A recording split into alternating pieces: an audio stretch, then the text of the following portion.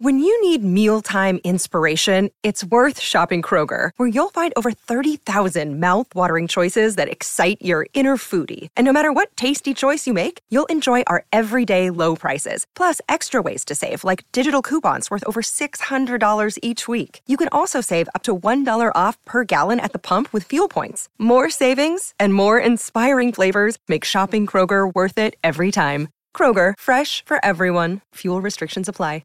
Hey everyone, Ray here. I would like to once again encourage you to check out best-selling author Simon Scarrow's brisk and chilling new historical mystery set in 1940 Berlin, Dead of Night. Criminal Polizei Inspector Horst Schenke is a seasoned and conflicted detective. But what he is not is supportive of the Third Reich, thus putting a target on his back. And soon the Nazi brass are warning him to shut down his investigations into a series of murders that initially seem unconnected. In the process, he will uncover a stomach-churning SS scheme, and nothing ends well when dealing with the SS. Detective Schenke's world is already one of terror, fear, murder, and power by any means necessary, and those same techniques will be turned against him. Simon Scarrow is a London Sunday Times #1 best-selling historical thriller author who has sold more than 5 million books. His gift for accuracy, tension, and dread will leave you breathless. Dead of Night from Kensington Publishing is available everywhere books are sold.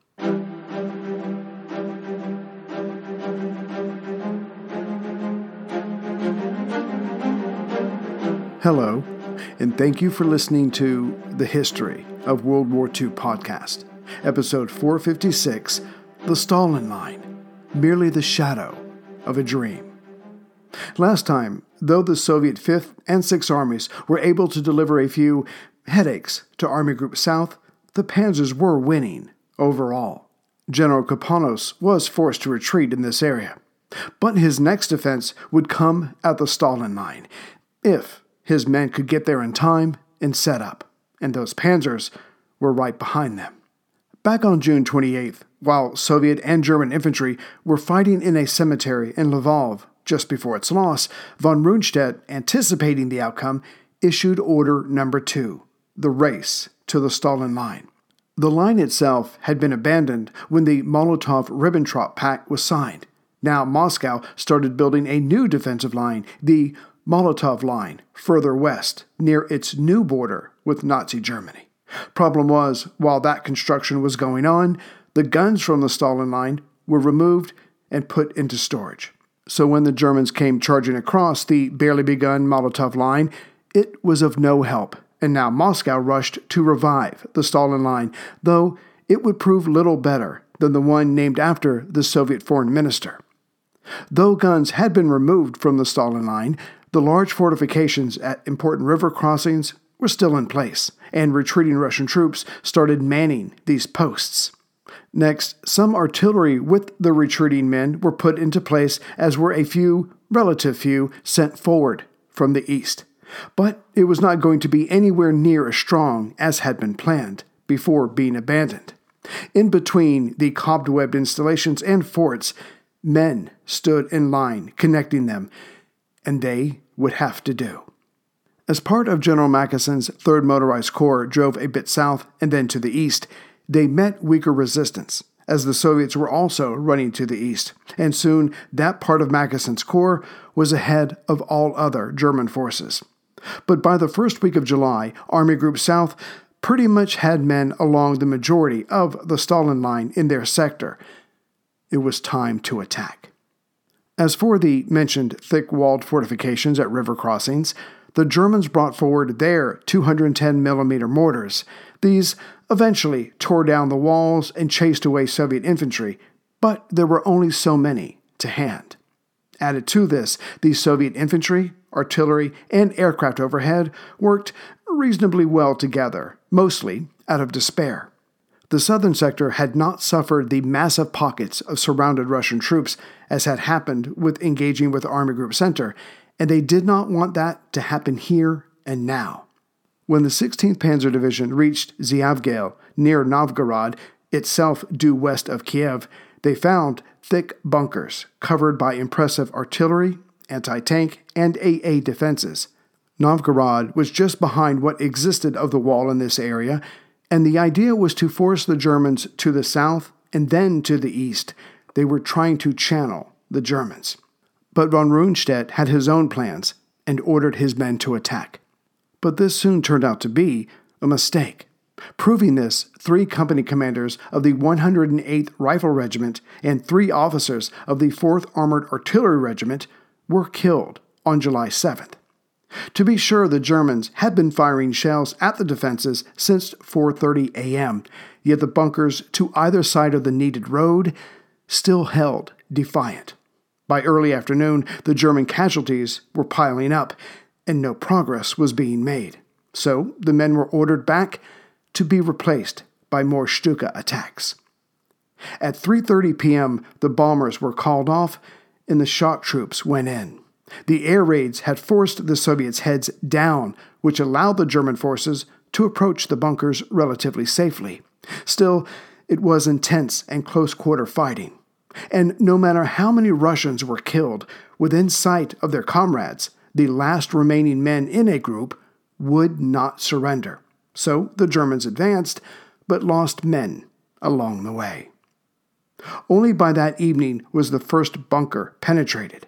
The Germans were down to about 40 men per company now, which can usually hold anywhere from 100 to 250 men.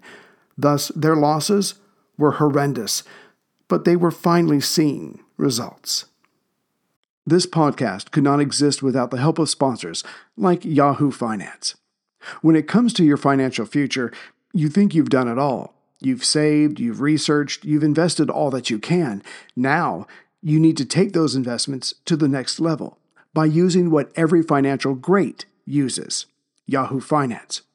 I've stressed this in my podcast about command and control, which is exactly what Yahoo Finance is. You can see all your investments and retirement accounts in one place. You can consolidate your views from multiple accounts into one hub and access the expert analysis you need to tend to your entire portfolio with confidence. Yahoo Finance has been around for more than 25 years, and they've worked things out. You've got the tools you need right at your fingertips. I open up my Yahoo Finance, and within seconds, I can see how my stocks and investments are doing. And basically, investing is all about growth. And in order to grow, you need to know what's going on. For comprehensive financial news and analysis, visit the brand behind every great investor, yahoofinance.com. The #1 financial destination, yahoofinance.com. That's yahoofinance.com. As the fighting around and for the bunkers at Ziegel continued until July 8th, the 25th Motorized Infantry Division, the 299th Infantry Division, and the entirety of the Corps' artillery were committed to this battle. And here, as at other places, numbers would eventually tell. But this massive manpower-draining contest was only one of several in the area. About 12 miles or 19 kilometers southeast of Novgorod, still on the way to Kiev, was the town of Golsk. Fortunately, the 13th Panzer did not have to struggle as mightily to take it. But to their left or north, the 14th Panzer was, as we have seen, having a devil of a time trying to enter Novgorod proper. The defenses there had been built up on Stalin's orders, and thus the manpower and equipment were available to stymie the German timetable. As these two attacks were vital, the gap in between these two forces was covered by the German 25th Motorized, and above them all, Fliegerkorps 5 kept the air mostly friendly to the Germans. The 14th Panzer continued to struggle, but at least they kept the Russians there tied down. This allowed the 13th Panzer to take Golsk again to Novgorod southeast. Point is, they were free to head further to the southeast, a less defended area, and capture the city of Berdichev, another section close to the Stalin line. Below this, there were no fortifications, only men and weapons. These were pushed aside, and 2 days later, Zhytomyr, to the northeast of Berdichev, was taken. Now the Stalin line was a line in name only. With numerous, though costly holes punched through it, Von Kleist was able to send the 3rd Panzer Corps ahead with the goal of capturing Kiev as a deep bridgehead east of the Dnieper. Yet to make sure that the Russians did not focus overwhelming forces on protecting Kiev, 14th Panzer Corps was to head for Fastov and Kasatin, both to the southwest of Kiev, giving them a wider front should they need to go around the city. To be sure, Novgorod was still being defiant, but it would soon be enveloped by German infantry, and not until August 15th would it fall. Barbarossa had been going on for just under 3 weeks now, but the changes being made by the Stavka started to show results. On July 7th, Zhukov was able to order Kirponos' southwest front to attack the recently lost Berdichev, again southeast of Novgorod and halfway to Kiev. And an attack was launched.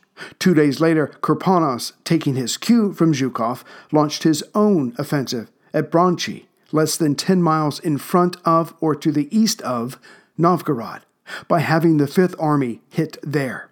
Here, the Russians obviously did not want Novgorod completely surrounded and cut off. And if the counterattacks to the southwest of Novgorod were successful, then it may be the Germans having their supply lines cut and threatened with encirclement. Now, issuing orders is not the same thing as getting results. Point is, improved chain of command and communications were allowing the Russians to react much faster. Thus, the coming war for Kiev had created 2 massive battles, one for Novgorod and the other for the area to the southeast of it, halfway to Kiev. But here's where the Russians were given a small assist, as the Germans fought over the best way to proceed. Hitler wanted 1st Panzer Group to split into 2. One half would go for Kiev, and the other would make for the mighty bend in the Dnieper River to the southeast of Kiev. A successful bridgehead there would open up the way to the Donets Basin and the Crimea, whereas the OKH, or Army High Command, wanted the Sixth Army's infantry to tie down and eventually take Kiev, leaving the panzers all together to make for the Dnieper to create that bridgehead. But then Hitler remembered where he was on the Nazi organizational chart and simply issued an order, saying the counterattacking Soviet forces to the southeast of Novgorod were to be encircled near Benenitsa, even further south, and about 125 miles or 201 kilometers due south of Zhytomyr. So he would get his way until he didn't. The entire argument was decided, as usual, by events on the ground. As the German High Command tried to decide its next course of action, elements of the 13th Panzer had not only reached close to Kiev, but had crossed the Irpin River, specifically that part of it that was only 20 miles or 32 kilometers in front of the city, and that river had served as the first line of defense for the Russians. To not take advantage of this breach would be foolish in the extreme. That was the good reason, but there was also a bad reason. Remember all those changes that would hopefully improve the Stavka's ability to respond? Well, the latest one was to create another layer of command, specifically for the 2 sectors, the southwest and southern fronts. Now, Marshal Bunyany was in command of this theater, and his political commissar, one N.S. Khrushchev, would order attack after attack. Yes, many men would die, but hopefully the Germans would be held up. And Bunyany's action this day, hell, this minute attitude, trickled down the line. As things stood, with the spearhead of the 13th Panzer nearing Kiev, this drive had split the Russian defense. Now the Soviet Fifth Army was pushed north of this greatest German penetration, just in front of Kiev, leaving the 6th and 12th Armies to the south of it. In reaction, Bunyany opened up the "do not open unless an emergency" cabinet and ordered forward the rest of his mechanized forces available to him.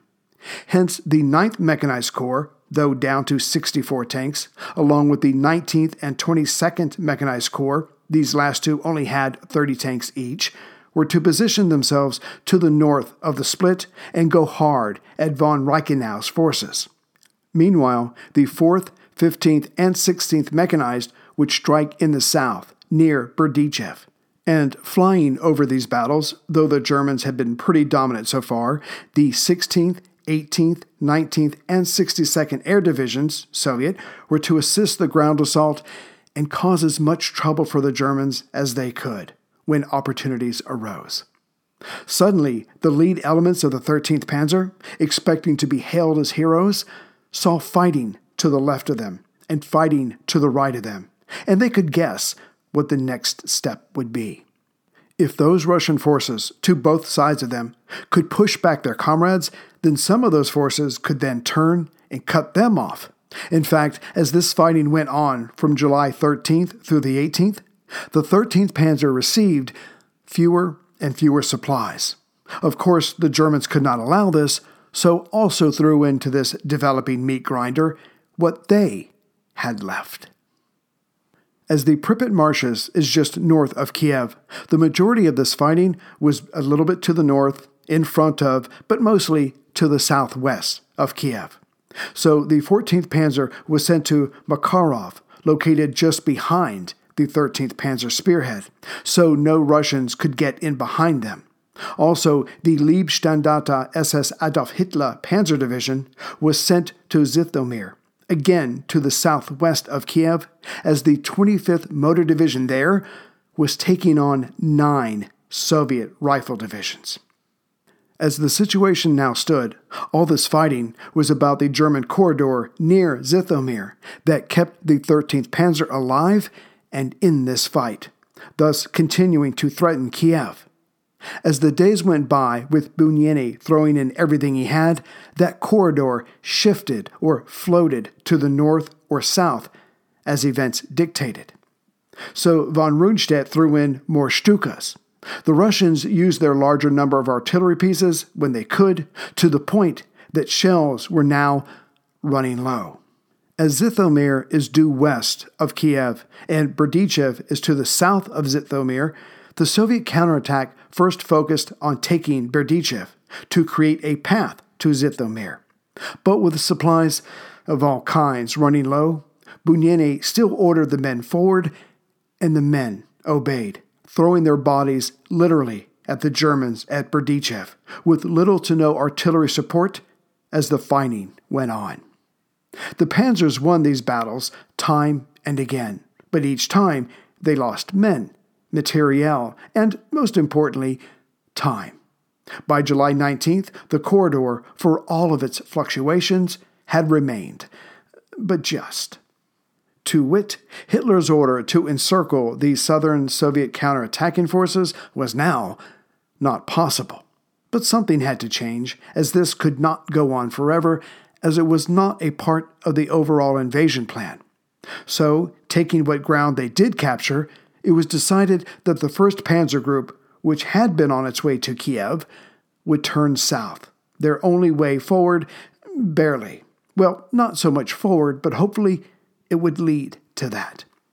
Again, Hitler's trap was to have been at Vinnytsia, south of Berdichev, but now the goal was to reach for the city Uman, due south of Kiev, and thus to the southeast of Vinnytsia. So it was progress of a kind. It wasn't looking good for Kirponos' southwestern front, and his best hope now was the Dnieper River itself and the Soviet artillery on its far bank. To the north of Kiev, von Reichenau had done his job, holding up the Soviet Fifth Army, while other German forces destroyed or encircled the Soviet 6th and 12th armies. But as we have seen, that was no longer the plan. And now that the nexus of Army Group South was going to be at Uman, that's where von Kleist's panzers were ordered to go. Now, Hitler had chosen Vinnytsia for his trap, as there were several Soviet armies in that area already. Point is, they were still holding their ground, which is why he wanted them destroyed. But whether this was realized at the time or not, if the Germans could get to Uman with respectable numbers, a trap for the Soviet southern forces could still be formed, just a bit further east, at Uman. Unfortunately, as von Kleist's panzers and the 17th Army drove to the southeast, they were held up but not by Soviet resistance, but by rain and the mud it created. This helped Kirponos, who saw the building trap and ordered a pullback from Vinnitsa. The Soviet 16th and 12th armies, what was left of them, retreated in good order to the southeast. Now, it can be argued that much of this headache, not trapping entire Soviet armies, not taking Vinnitsa through sheer force, and puncturing the Stalin line, but not earlier, creating even more holes, can be laid at Hitler's feet. When Barbarossa was being planned, the German army staff asked if Hungary should be involved, as Romania had been. Looking at a map, as northern Hungary actually touches Soviet-controlled territory, a large push from there with the rest of Army Group South could have seen an attack on Vinnitsa sooner, before Red Army reinforcements were sent there. And if that Soviet bulwark could have been smashed sooner, well, the entire region may have fallen, without all these cataclysmic struggles that cost the invaders dearly. But Hitler did not trust the Hungarians. He didn't think they supported him enough, and to a degree, that's true. But what he missed out on. No, he was mad that they did not help enough during the Munich Agreement or when Poland was invaded. But they jumped into Hitler's camp on June 27, 1940, when supposed Soviet bombers struck some of their oil fields. The damage was not great, but the panic was. In truth, the bombers were probably Romanian, following Hitler's orders. The result was that Hungary offered up a 24,000-man army labeled the Fast Corps, which turned out to be anything but. Yet even then, Hitler would not allow Hungary to participate in the planning of his coming Russian invasion. They simply were not worthy. Back to the fighting. With the Russians pulling back from Vinnitsa, it would eventually be occupied by the slower 17th Army of von Steubenagel. Finally, they were coming forward, so this may work out. Vinnitsa was taken. The invaders were threatening Kiev and soon Uman, where the Soviets were in the process of drawing up a new defensive line. If all that Army Group South could be brought to bear, then perhaps all these and more would fall. Then it was on to the Crimea. Greetings, everyone, from Central Virginia. So I just want to say hi to some of the latest members. The first one is Thomas Stockel from K-City, Michigan. See, Thomas, I told you I would butcher it. Ha, who wins? Wait, that's not right. Anyway, I hope Thomas is okay with this. He sent me something about his family during the war, and I'm just going to read a little bit of it, and I hope he's okay. So his father, who was in the war, his parents died when he was very, very young. So I'll just pick up with that. This is Thomas's father. He and his young brother enlisted in the Marines January 6, 1940. They were at Pearl Harbor on the day of the attack. They were both at church at the time. I think they were about 2 miles away from the base. After they helped get Pearl Harbor cleaned up, that's when they joined the Marines, and they would, he and his brother would go on to be in a group called the Flying Boxcars, which we'll get to eventually. So, Thomas, thank you very much, and I love the story. And if you do find a copy of any more information, please send it to me. That would be great. Andy Jameson from Cornwall, UK. Hello, Andy. Thank you. I've always wanted to go there. I'm so jealous you get to see it every day. One day I will get there. And then I just have a question in general. I wonder if Matt Keynes knows that his wife, Casey Keynes, is the best wife in the world. Why? Because she donated on his behalf. Hopefully, she used money from his account, but that's not the point. It's not the point. I just need him to know, in case if he forgot it somewhere along the way, she's the best wife in the world. She didn't ask me to say that. I just assumed it because, again, she donated on your behalf. So, Matt, Casey, thank you very much for the support, and I hope you enjoyed the episode. Take care, everyone. Hey, have you ever used Cheapo Air? For years, and I really like it. With Cheapo Air, you can book online, use their app, or even over the phone. They've got great prices on over 500 airlines and millions of accommodations. They're my go-to for travel planning. And if you join their Club Miles program, you can earn points to save on the cost of your travel. Book on the app and you get double points. Sounds like it's time I tried Cheapo Air. Call Cheapo Air at 855-247-3279 or visit cheapoair.com/podcast.